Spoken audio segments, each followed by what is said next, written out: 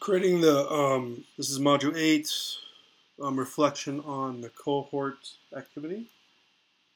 I struggled at creating the first cohort, Kahoot, because because it deleted some reason I messed it up somehow. So I had to go back and redo it. And actually, when I went back, it allowed me time to address some of the issues I think I had with the first one. I try to make it not too difficult because my goal for students would be to gain that information. So I had a few really simple true false. And the reason I put that in there is to reinforce those answers, to reinforce that the students know some of the reasons why the Renaissance started in Italy. And so my point there is not to mark off students. The point is to reinforce that for later. So hopefully the students will be able to recall that information later in the course. I think the activities is quite interactive and fun to do. I find it annoying to put it together. I would rather just do it on PowerPoint, and then I guess I could build it first and then add it to Kahoot, and then send it out to students. It's a great way to get reminders on weekends. I'm thinking of using it as. So if we went over something and then I could send out a quick quiz over the weekend as homework. That's a great way to do a quick assignment for students to reinforce the information they learned that week, so they don't forget. All right, maybe you can do like almost a pre-test, a pre-exam. Maybe we have an exam on that Monday, and then you can send out like a practice test for all the students to do, and you give them points for it. So there's a lot of areas where Kahoot can work. Addressing the standard, we have to make sure they're understanding the project. And I have to go back and reteach it. That'll be really good information to have.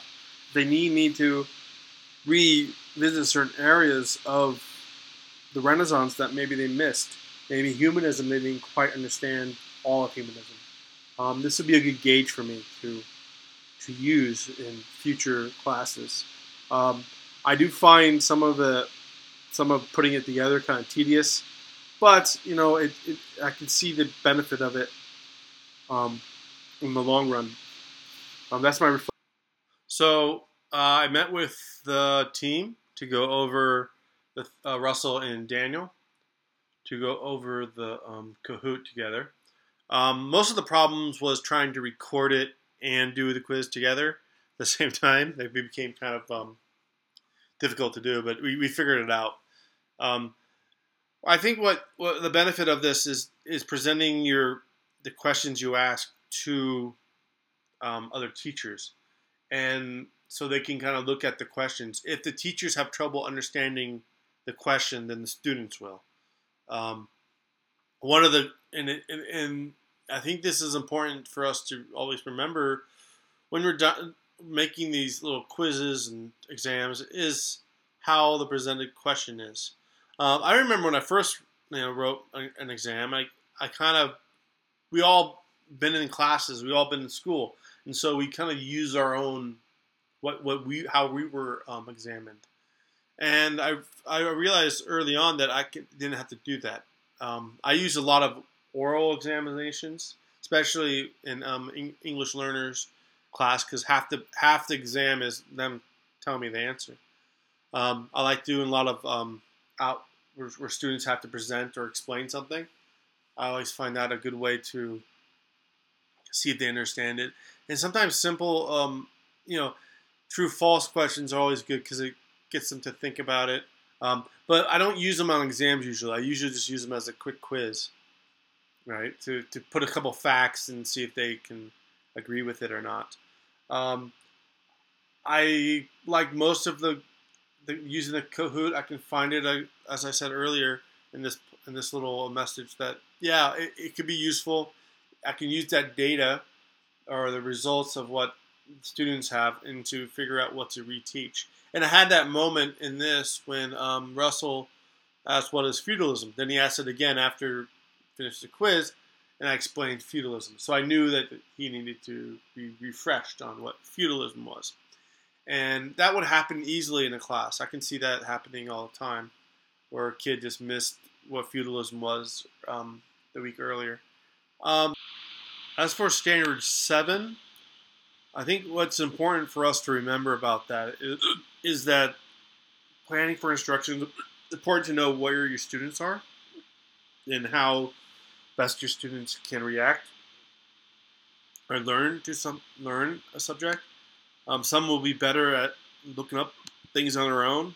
Some will be better at expressing their thoughts orally or through writing or taking these quizzes. I think these are reinforcement devices that we can really use a lot of. I think I would use a lot of these to plan new concepts or expand the concept I already talked about. So now that I talked about feudalism and giving a quiz on humanism, then I actually start linking it to Reformation and the political aspect, where you focus on individual, which leads to enlightenment. The enlightenment leads to this idea of the republic way of governing, which leads to everything else in history. So I think this is a good tool to use. I think the Standard 7 is a good way to could be met by concentrating on what your students know and how to represent even information that you already presented, but maybe present it in a different way. All right. So this is the reflection for Module 8. I think we're at Unit 7 now, and goodbye.